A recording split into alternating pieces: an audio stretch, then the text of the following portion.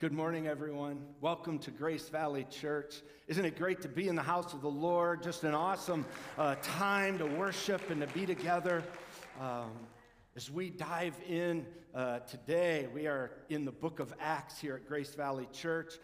We are walking through the entire book of Acts, and I hope you have your copy of the Acts journal that we are walking through. It's a great place to take notes. It's a great place to connect and hear the voice of the Lord as we dive into His Word. And today, we come upon a passage of Scripture that is found in Acts chapter 11. We're going to be looking at the first 18 verses that are there. We're going to read those in a few moments, but I want you to know that the title of my message here today is The Privilege of Salvation. Salvation is an incredible gift. It is a privilege for you and I to know the King of Kings and the Lord of Lords. And we come upon this incredible privilege in this passage of Scripture. At first reading, as I was preparing and working through the book of Acts and came to this passage, it's like, what are we going to do? This is a repeat of chapter 10. Here Peter is now retelling this story, and this story that we just came out of in chapter 10. Now he goes to Jerusalem and he encounters this moment in Scripture. And I want you to know that as we dive into His Word, there is something I think that we really, I hope, I pray that you and I can grasp today. Because not only do I have my Acts journal, but this morning I have my Bible. How many of you, anybody here have your Bible with you? Oh, yeah. Let me see those. And this counts too, I know in our world. Yeah, I see the screens. I like it. Yeah, I got 2 Bibles. I understand. So as we walk through the Word, as we walk through the book of Acts, we understand the power of the Word of God because it is life to us. And some of us, you know, that artificial life that we receive when we have a cup of coffee in the morning. How many of you had a cup of artificial life this morning? Come on, raise them high. Let me see. My fellow believers. Hallelujah, Jesus. There's something about coffee in the morning as we wake up. I'm holding a 5-pound bag of coffee. That's awesome. This will help us for quite some time to enjoy the energy levels that it brings. And some say, I don't need help in that area. I need all the help I can get in that area.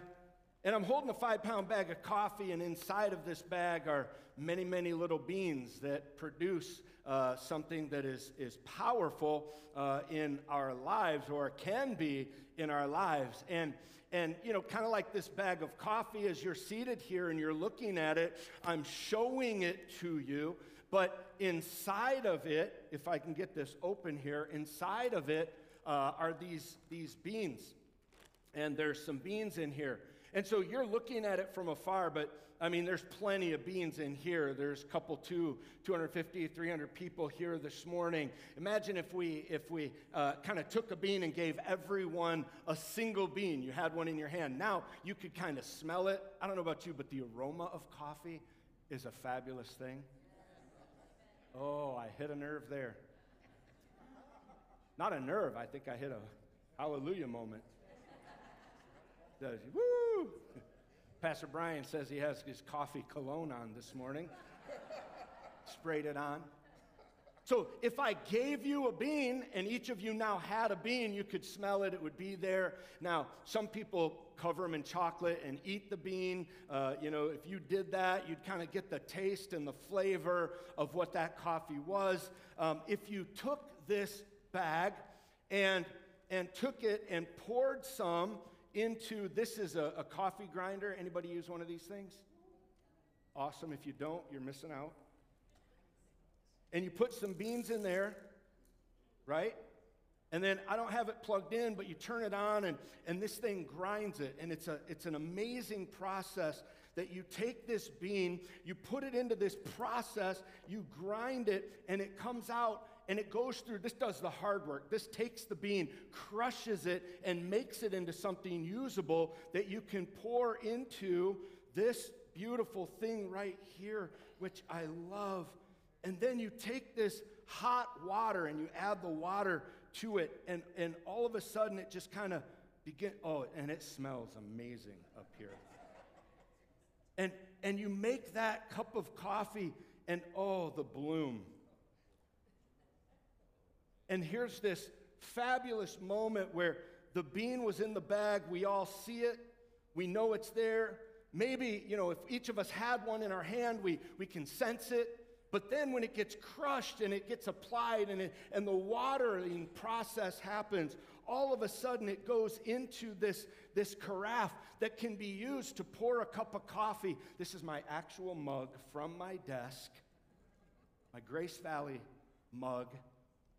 And if I take this in a moment, I never have had a cup of coffee during Sunday morning service before. And you see this process happening. I want you to know something. That this simple moment of coffee, I showed you a bag. I doubt many of you would go home this morning and go, hey, wow, church was awesome. Pastor Kurt showed us a bag of coffee. Could be really similar if I just showed you the Word of God.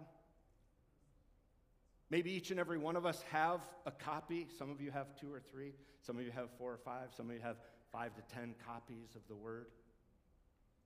But there's something amazing that happens when that Word isn't just something that we see, but we open the Word, and all of a sudden, it just begins to go through that grinding process. The Lord brings it into our mind, and all of a sudden, the Word comes to life. And then, all of a sudden, the Holy Spirit pours on that Word, and it kind of steps into our lives. You see, there's something that happens about seeing the bean versus getting the bean to a usable form. To get the bean, that coffee, I can't wait. I don't know about you, but that first sip of coffee in the morning, it's like, whoa, it's amazing.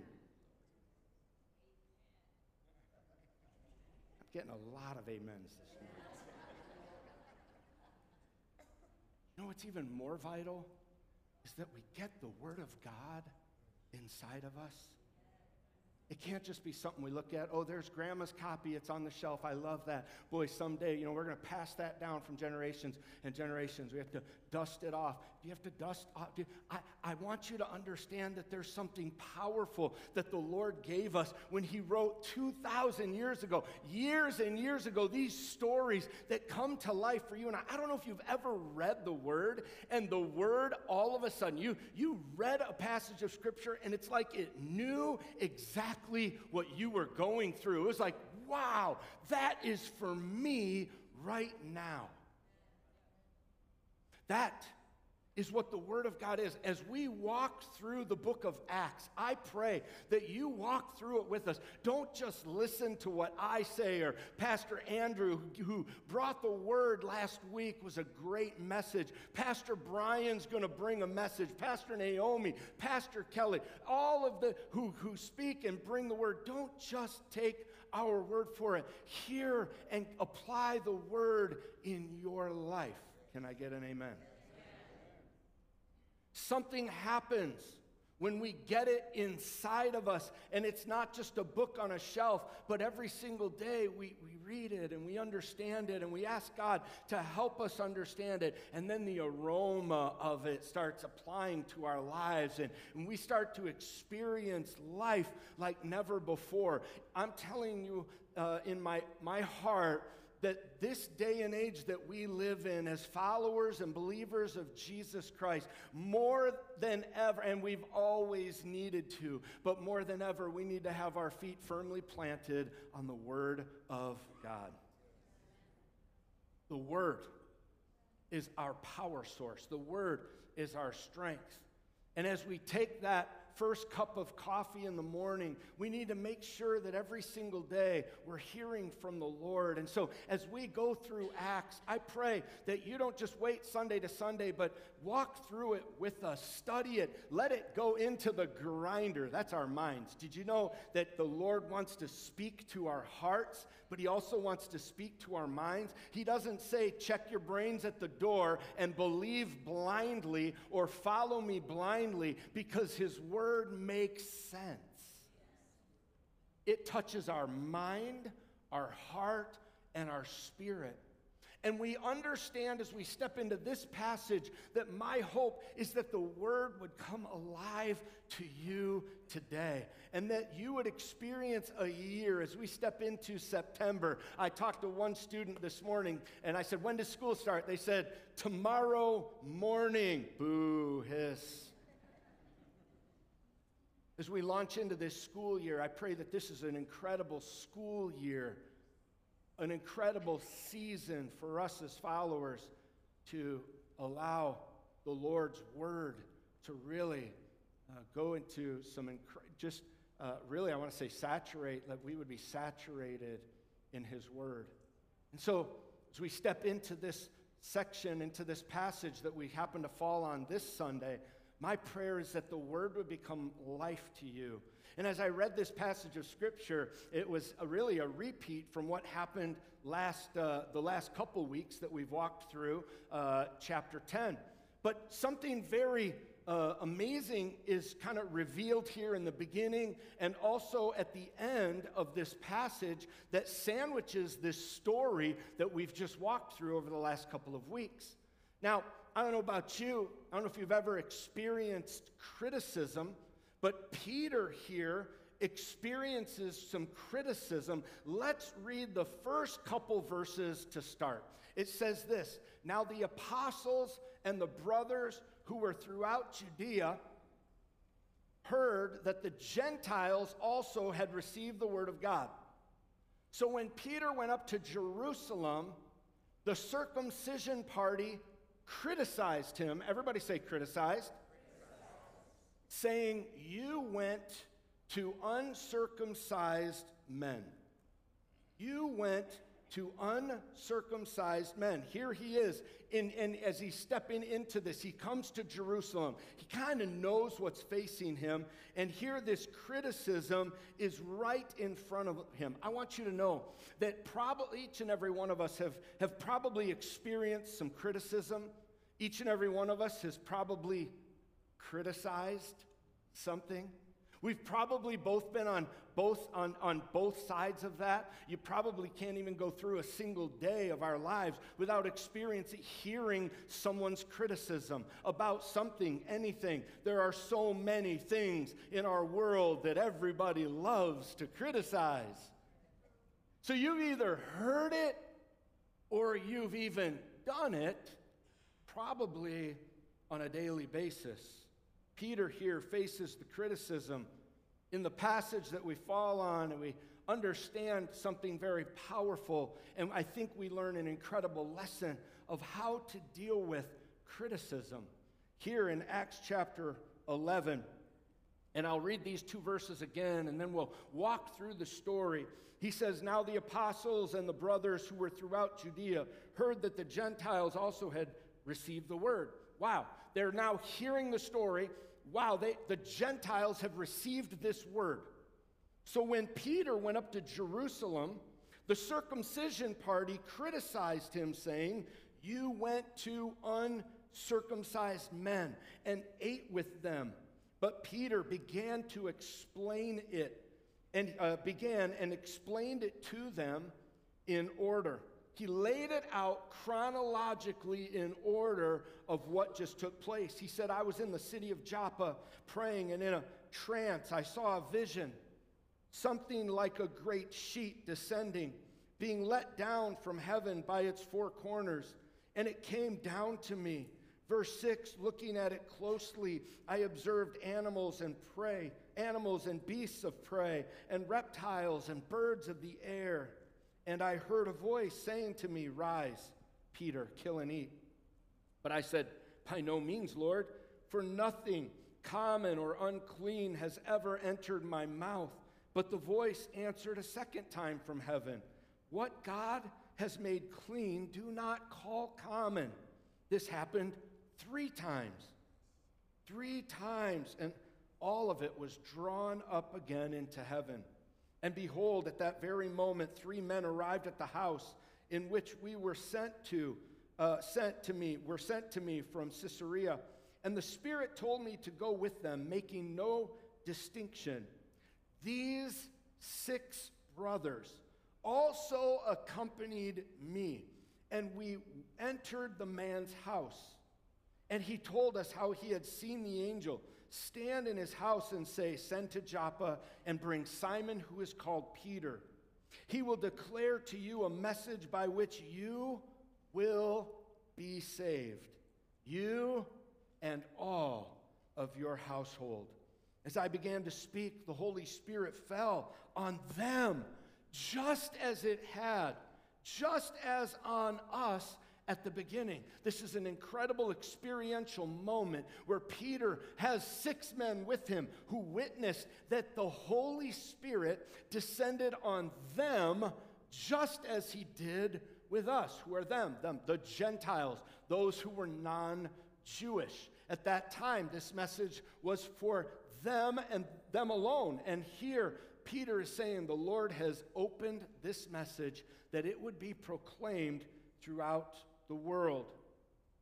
He will declare to you that message that you will be saved, you and all your household. As I began to speak, the Holy Spirit fell on them just as it did in the beginning, and I remembered the word of the Lord, how he said, John baptized with water,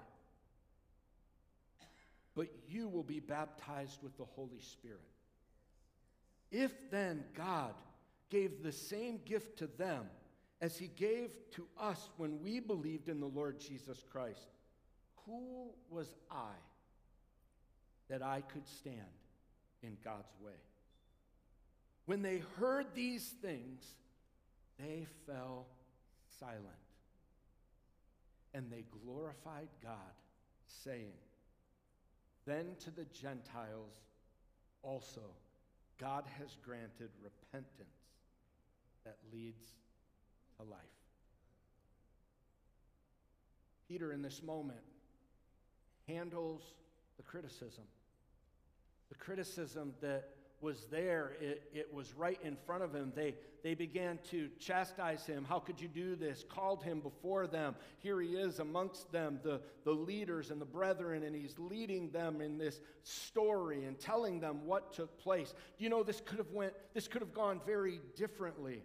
But Peter, in this wisdom, in this moment, he takes this and he sees that as he shares the story, he does so, and in doing so, really gives us an incredible pattern or way for you and I to overcome criticism in our lives. What do we do when we're criticized? What do we do when someone says something bad against us? What do we do when those difficult moments come? Now, let me just ask this. We'll just get this out of the way. How many of you in the room have ever had someone say something critical of you?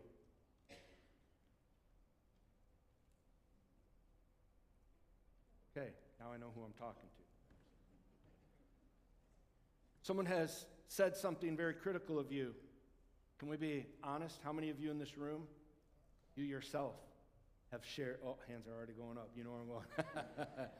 You yourself have shared something critical about someone else, right? So you and I very much, we understand criticism. We know what it does. And the way that we handle criticism says a lot about us. It says a lot about us, too, as followers of Christ, as to how we handle criticism, because criticism can do a lot of things in our lives. When we hear criticism, it can move us, it can mold us, it can form or fashion the way that we think about ourselves because of someone else's criticism. Someone else's criticism could cause us to be angry. It could cause us to be mad. It could even bring anxiety upon us because of the criticism that we're hearing.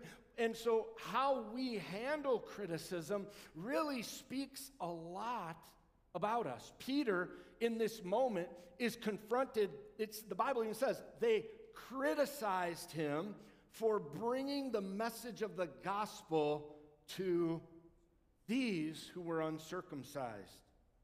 This could have gone a very different way. But I want to encourage you today.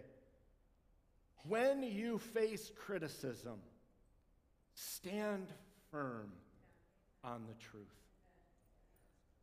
Stand firm on the truth. Peter didn't back down. I mean, this is the way it's always been. He steps in and leans in and says, let me tell you a story. Let me tell you what happened. And these 6 men were with me. We'll get there in a few moments. But this response that they have in verse 18 blows my mind. That they all of a sudden in that moment were silent and they glorified God. Their literal criticism got flipped upside down, and because of the way Peter handled it, because of the way he communicated back to them, he did so in such a way that literally flipped the page, and they now said, let's praise God.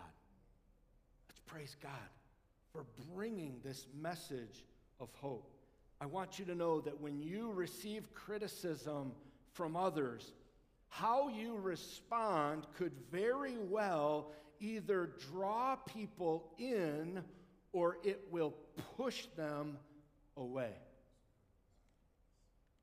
Our response is the key. Our response shows, as this passage is an incredible picture of how to respond to criticism. In Daniel 6, we know Daniel shows an amazing response to criticism as King Darius he's faced with an incredible challenge of his faith, and King Darius, of course, puts him in the lion's den. Daniel, a man of integrity, dignity, handles it, and when he comes out on the other side, King Darius decrees what? Everybody's going to praise this God because of how he handled the attack, criticism, the conflict, whatever that leads to in our lives. So word reaches Jerusalem that the Gentiles were now responding to Jesus. And as Peter arrives, and he tells this story now from Acts 10, and he tells the story, he recounts the story for them. What I noticed in that passage of Scripture, Peter responds by retelling the story, and a key detail that Luke uses in this book, he tells what Peter, I think Peter understood, I know he did, he understood what was needed.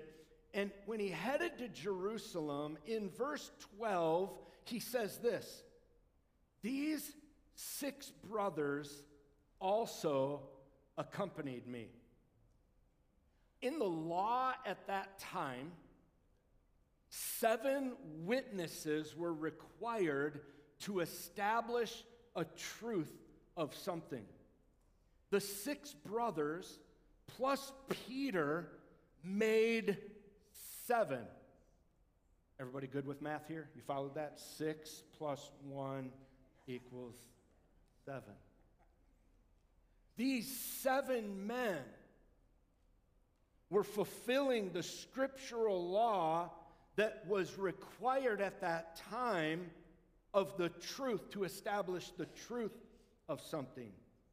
Peter here is an incredible model of how to handle and respond to criticism, even from fellow believers, because, as you know, criticism leads to conflict, or it leads to unity, or it brings healing. In this situation, Peter teaches us how to take criticism, which could have turned into an incredible conflict of the gospel. Instead, he flips it around, and now we see that it's about to bring unity to the believers at that time.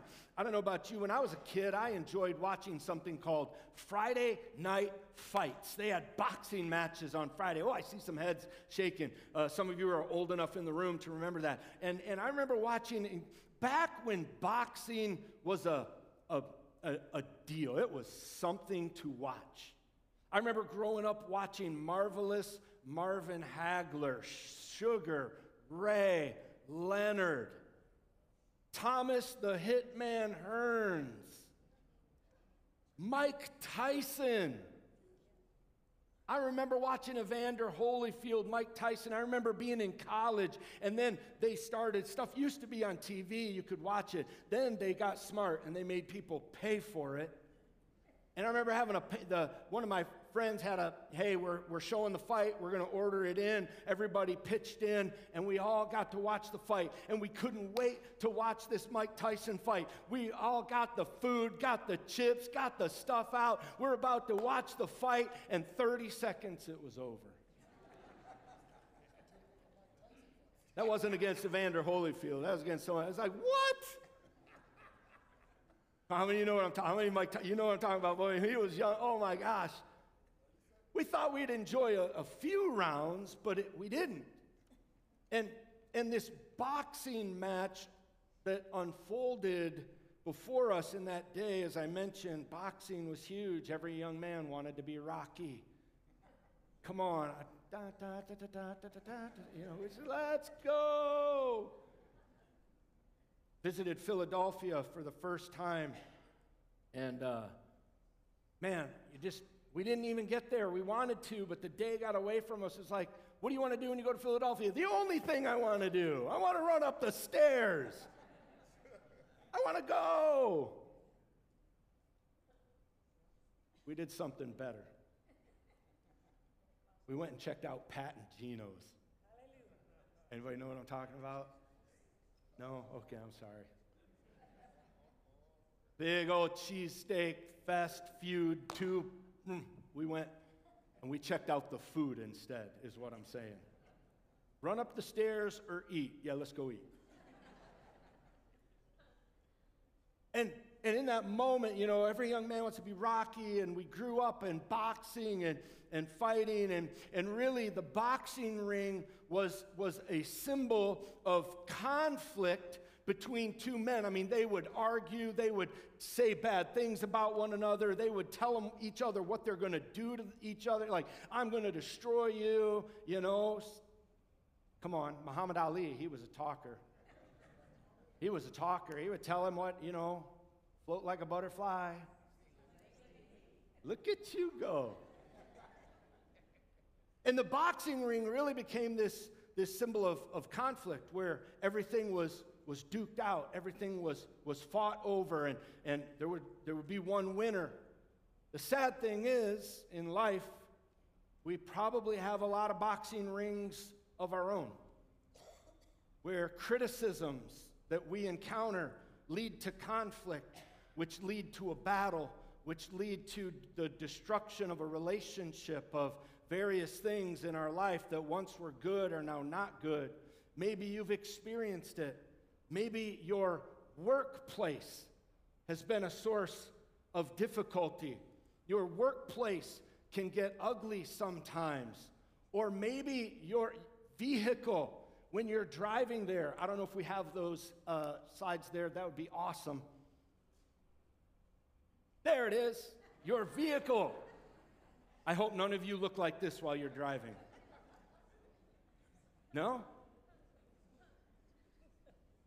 I don't know if you've ever had an argument in your vehicle and you are both trapped, you can't leave, and I hope it's not on your way to church. Isn't that where it always happens? No. I'm sure your bedroom has probably heard its share of arguments. It seems that social media is a boxing ring, 24/7, people duking it out, sharing their opinion, their whatever it is, and usually it's not in a loving way. The courtroom now is made to settle scores, where we are and what we face and how we encounter and win the battle. It's take them to court, do what you need to do. We're going to settle this once and for all. Sadly, schools and classrooms, they have their moments of disagreements and arguments. Students also encounter online game systems, which really is amazing. It's a place where they can argue in real life with people that they are virtually fighting. And they argue with them online, and they don't even know who they are. I don't know about you, but growing up, one of the biggest sources of contention for me, was the school bus ride to school. Where's that one dude? He's back there. I'm going to sit up here. I see you smiling. That the sources of criticism, we try to avoid them so that maybe they won't say anything to me. Maybe that person who's just always a thorn, maybe they just won't say it. Maybe I won't see them. But then it becomes that burden. Or the baseball field, or the bleachers where parents sit and watch their kids play, becomes the serious scene of regret. Did I really say that out loud? Or wow, did you hear so-and-so? I couldn't believe. They are out of control. Sadly, even the church has become a place, many times, turned into a boxing ring. The church should be the safest place where people don't have to worry about criticism or conflict. They should experience hope in Jesus Christ. I am so thankful for a church. I am so thankful for a church of people who love with the love of Christ, who accept people where they are and understand that our church experience, really, we protect it. And as a church body, we love and care for one another. But can we blame people for wanting to be cautious about church? Many times, church is a source of criticism and pain because they haven't experienced a loving church family. Because they believe that there maybe even is no such thing because of previous church experience. I'm thankful that Grace Valley Church is a place where people can experience the Lord and understand how to deal with criticism and conflict. I'm telling you, biblically, the Bible tells us, handle it quickly, handle it right, and watch God. I'm telling you, criticism either leads to death or it leads to life, because even in the midst of criticism and conflict, God can receive the glory in our lives. He wants to take that and He wants to mold us and understand here that being committed to following the word of the Lord is, in this area, can be very difficult. Why? Because certainty. It is with certainty that these things are not just found in church. Humanity itself is plagued, as we talked about earlier, with criticism and conflict. We live in a world where just the past few years, riots are far too common. Destruction. I don't like the way something is, so we'll destroy it. Family breakups in America are rampant. Domestic abuse is rising at an alarming rate.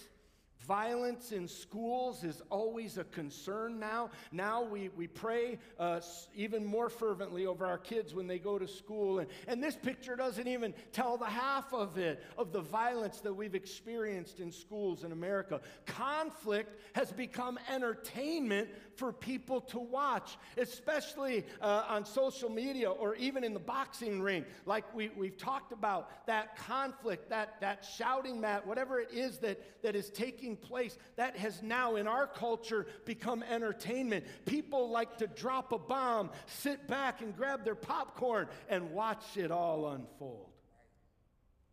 And I understand that even in our own homes and in our own lives, conflict, watching it is something else, but it's never fun when it's us. It's never fun when it's our own life. When that shouting match happens with your son or with your daughter. Maybe you dread going back to work because you know the confrontation is going to happen. Maybe the holidays. I know we're not there yet, but I know many times holidays are a heightened sense of experience. Maybe you don't want to go back to work because you know you're going to have to deal with the situation that's there. But then the other side of it is dealing with family. When family gets together, someone's going to say something, someone's going to do something, something's going to happen. We're praying that it doesn't. Everyone's real quiet right now. Because all of a sudden, Friday night fights becomes a reality in our own homes, in our own lives. I don't know about you, one of the biggest, probably most famous sayings that came out of that whole boxing thing, and you probably heard it, come on, let's get ready to rumble. Somehow we know when things are about to escalate and that criticism, that point of contention turns to conflict, and we understand that from what we saw in Peter, you and I can learn and understand with the Lord's help how to respond correctly to criticism. And it starts with this. It starts with the right attitude. Having the right attitude. But Pastor Kurt, it feels so good to fight back. Come on, when someone says something, we can be quick to... Let me just tell you. You see that wrong with me? Let me tell you what's wrong with you. But Peter had the right attitude. He didn't come in a defensive posture. He came in and he shared with these men the vision that the Lord had. And as he shared that, I know that if you and I can understand when we encounter criticism, when we encounter difficulties, when we encounter things that people say about us, and that we learn to tame our tongue and understand that God does not want to use us to criticize. He wants us to bring about healing, hope, restoration, to encourage our brothers and sisters, to encourage the people around us. But it starts with having the right attitude. They say that attitude will determine your altitude. That means the height at which you will ever achieve is based on the attitude by which you approach life. And having the right attitude, when someone has a criticism, instead of a quick bite, a quick snap, being able to process that and speak wisely, calmly. What Proverbs tells us to bring a soft word, not a harsh word. The second thing, don't involve others in your conflict. The Bible gives us very clear directions on how to approach a conflict. In fact, go one-on-one. You say, wait a minute, he brought 6 men with him. Yes, he did. It is very different. These 6 men were first-hand witnesses of what took place. Too many times when we are criticized, we like to let everybody know about it, gain favor on our side, and, am I right? In fact, the Bible says, go handle it face to face, not Facebook to Facebook. One-on-one, face to face. That's a recipe for success. Don't involve others in your conflict. It makes a mess. You tell everybody about the conflict. Then we make it right with the person that we had conflict, and all of these other people are still mad at this other person because they didn't know that you settled it down and the score is settled. Don't involve others. Do what the Bible says. Handle it one-on-one. Jesus says that we should do it alone. Expressing ourselves to others and our pain and our hurt and our frustration against someone is really a weak way to justify what the Bible calls gossip and sin. That's what that is. That is gossip, which is, as the Bible tells us, sin. When we do that, we're not solving the problem. We're not handling the problem biblically. In fact, we're making it much, much worse because we're dragging other people into it. Let's keep loving people. The enemy uses this tool to destroy relationships, destroy homes, destroy churches. If Satan can get God's people focused on themselves, they have a hard time focusing on reaching others. If he gets me upset with you, I have a hard time loving the lost. If you have aught against a brother, and that is your focus, in whether it's in family, at work, at home, at church, your attention is off of the things that God has created you to do. He has a purpose for your life, and it's not to be mad at someone else. He wants us to walk in unity. The goal that Peter set out for was this, number 3. Success is found in the restoration of a relationship, not winning a fight. This is so countercultural of the world that we live in. People are so focused on being right and winning that they forget to simply just do what's right. Success is healing, not winning. It's restoring, not being the victor. Our response to criticism either leads to conflict or it leads to healing. Proverbs 15:1 says, "A soft word turns away wrath, but a harsh word stirs up anger." So our response to criticism either leads to conflict or it leads to healing. The Lord tells us through his word, through this picture, through this story, is an incredible illustration of Peter facing criticism, taking that criticism, not allowing it to become a conflict, but instead sharing what the Lord has done. And I find the response of these brethren really mature and really amazing. And it wasn't just Peter standing in front of them. He had 6 witnesses of men with him. He fulfilled the law by having 7 witnesses who saw what took place, that these men experienced the power of God in their lives. The same thing that happened to us, it happened to them. If you're the one bringing criticism to those around you, to do this, you really have to be honest with yourself. You'll have to admit your failures as well in order for you to reach restoration. If you're approaching another person about a fault, better be willing for those or others to do the same for you. Peter handles the criticism that comes his way masterfully. He shares his side of the story with those who have criticism in their hearts. And they're changed and they begin to accept what God is doing.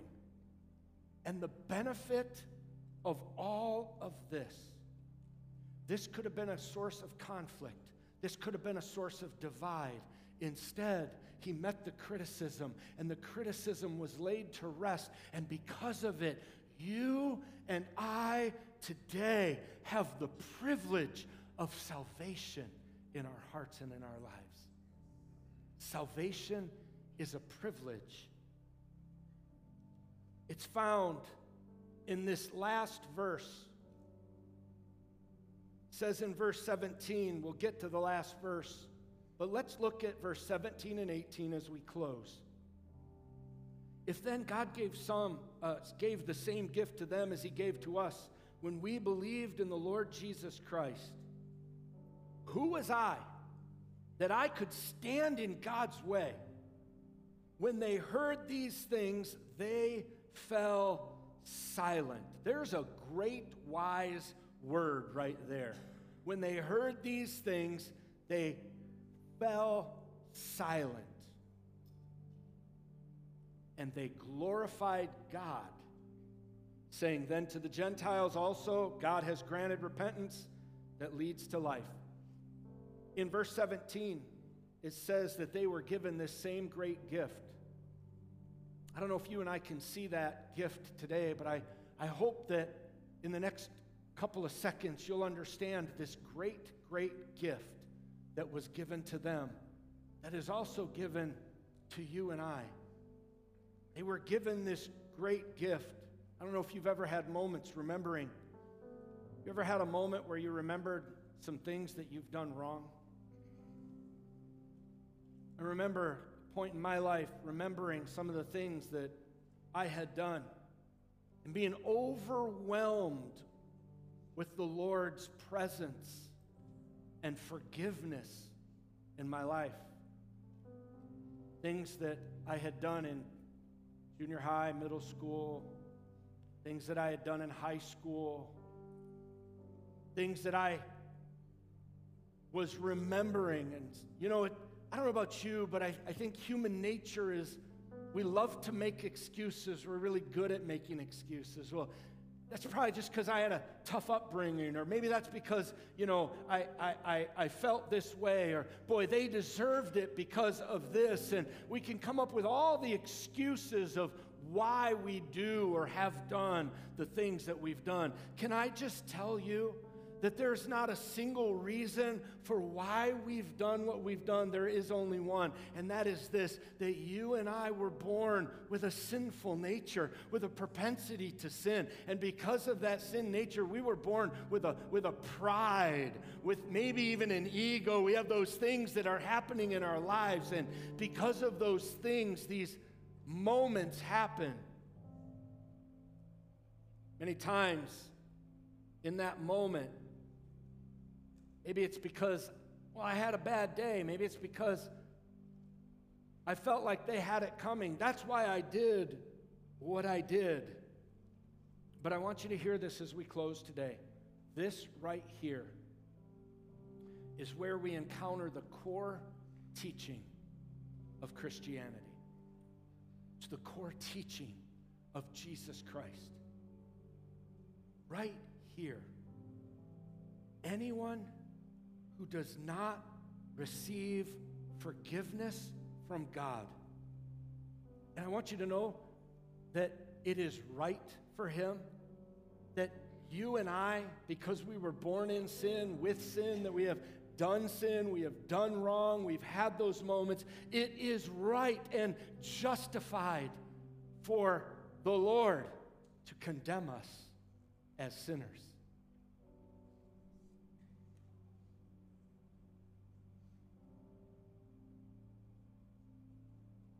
Anyone who does not receive forgiveness from God, even though it's the right thing to do for God to condemn you and I, it's the right thing to do, it's what we deserve, but God instead granted repentance.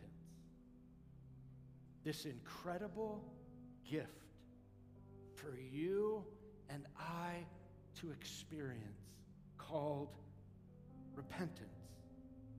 The first thing that has to happen is that you and I have to realize that we need Christ.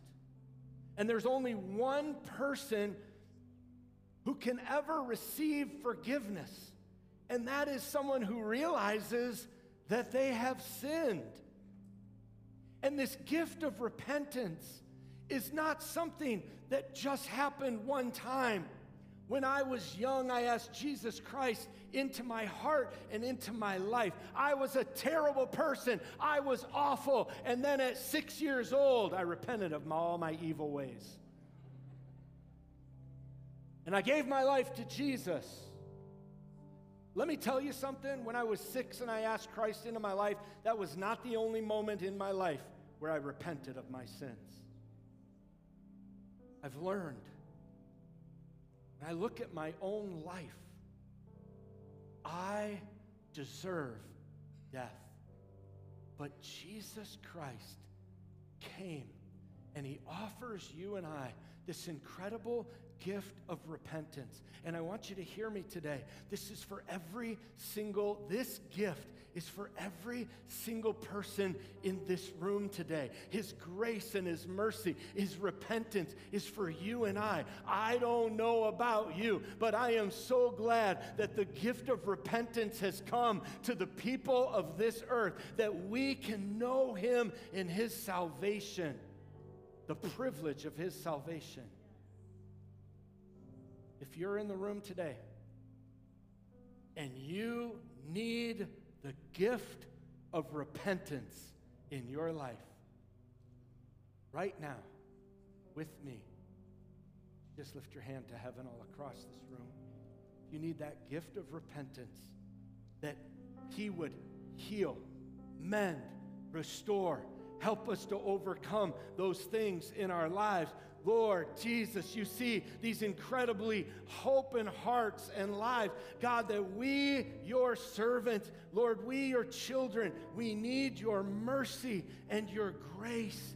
God, I pray, Lord, right now, in this moment, as we close this service today, God, I pray that all across this room, our hearts would be broken and open to the knowing and the understanding of how much we need you in our every single day lives.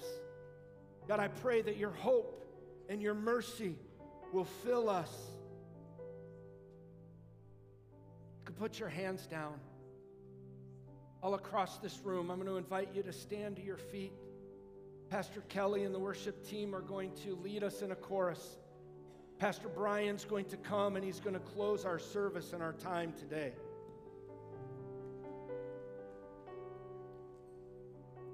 Could we just take 1 second? Could we be really real with ourselves today? Bible is an incredible gift to you and I. It's something that we desperately need in our lives every single day. The Word of God, somehow we need to get it into us. We need to be able to take it and drink from it and say, God, speak to me, and let this Word become life in our hearts and our lives. I ask you this question as we close our morning service today.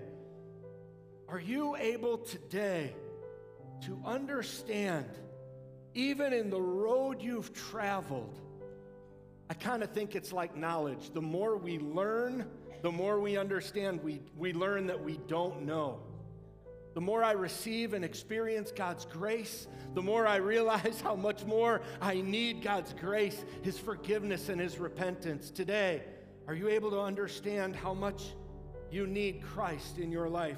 Are you able to comprehend this magnificent gift of repentance and really how much we need it? Are we able to understand and make room in our hearts and our lives? You see, it's easy to justify ourselves in our sin. It's easy to say, hey, I understand, but there's reasons why I am the way that I am. But if we could dare today to lay down all of our pride, all of those things that we hold, all of our excuses, and today in this moment, before we leave and go about our week and head off to the day and go out and have lunch with our families or whatever your plans are today, would you take a moment and just look inside and say, God, I desire your repentance in my life. If you desire his repentance in your life, that privilege, that gift of salvation, that hope that only comes from him, if that's you here today, right now, as Pastor Kelly leads us in this song, would you worship him and would you offer those things to him? Would you just lift your hearts, lift your hands, take a posture of worship, whatever that means to you. Let's just worship him and let's invite him to meet us right where we're at in this need today, and let's invite him in to this moment in Jesus' name.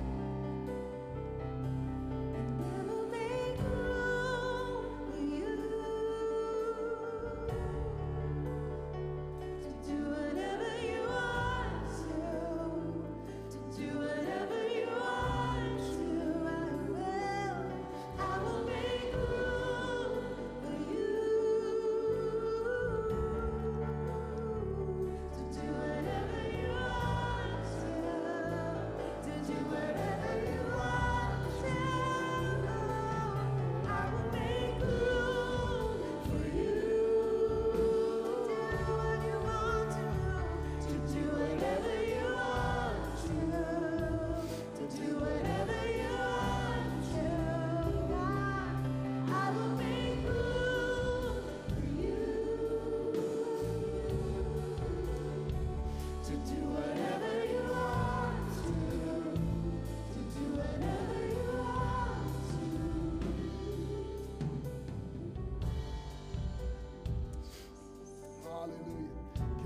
Give that word a hand clap. Come on, give a word a hand clap.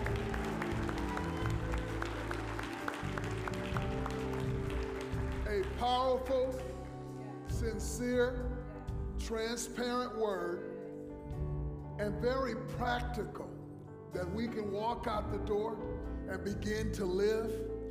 That God, we pray this morning that you would help us to be, God, encouraging and not critical.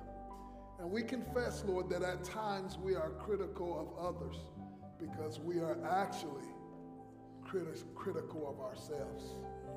And so, Father God, I pray that you say to love others the way we love ourselves. I pray you help us love ourselves a little bit better so that we can treat others a little bit better. Repeat after me, church. There is grace in the valley, and his name is Jesus. God bless you all, Grace Valley. Come back next week. Bring a friend with you. If you are a visitor, please visit our Welcome Center. We have gifts for you. Go take Jesus to this valley. God bless you.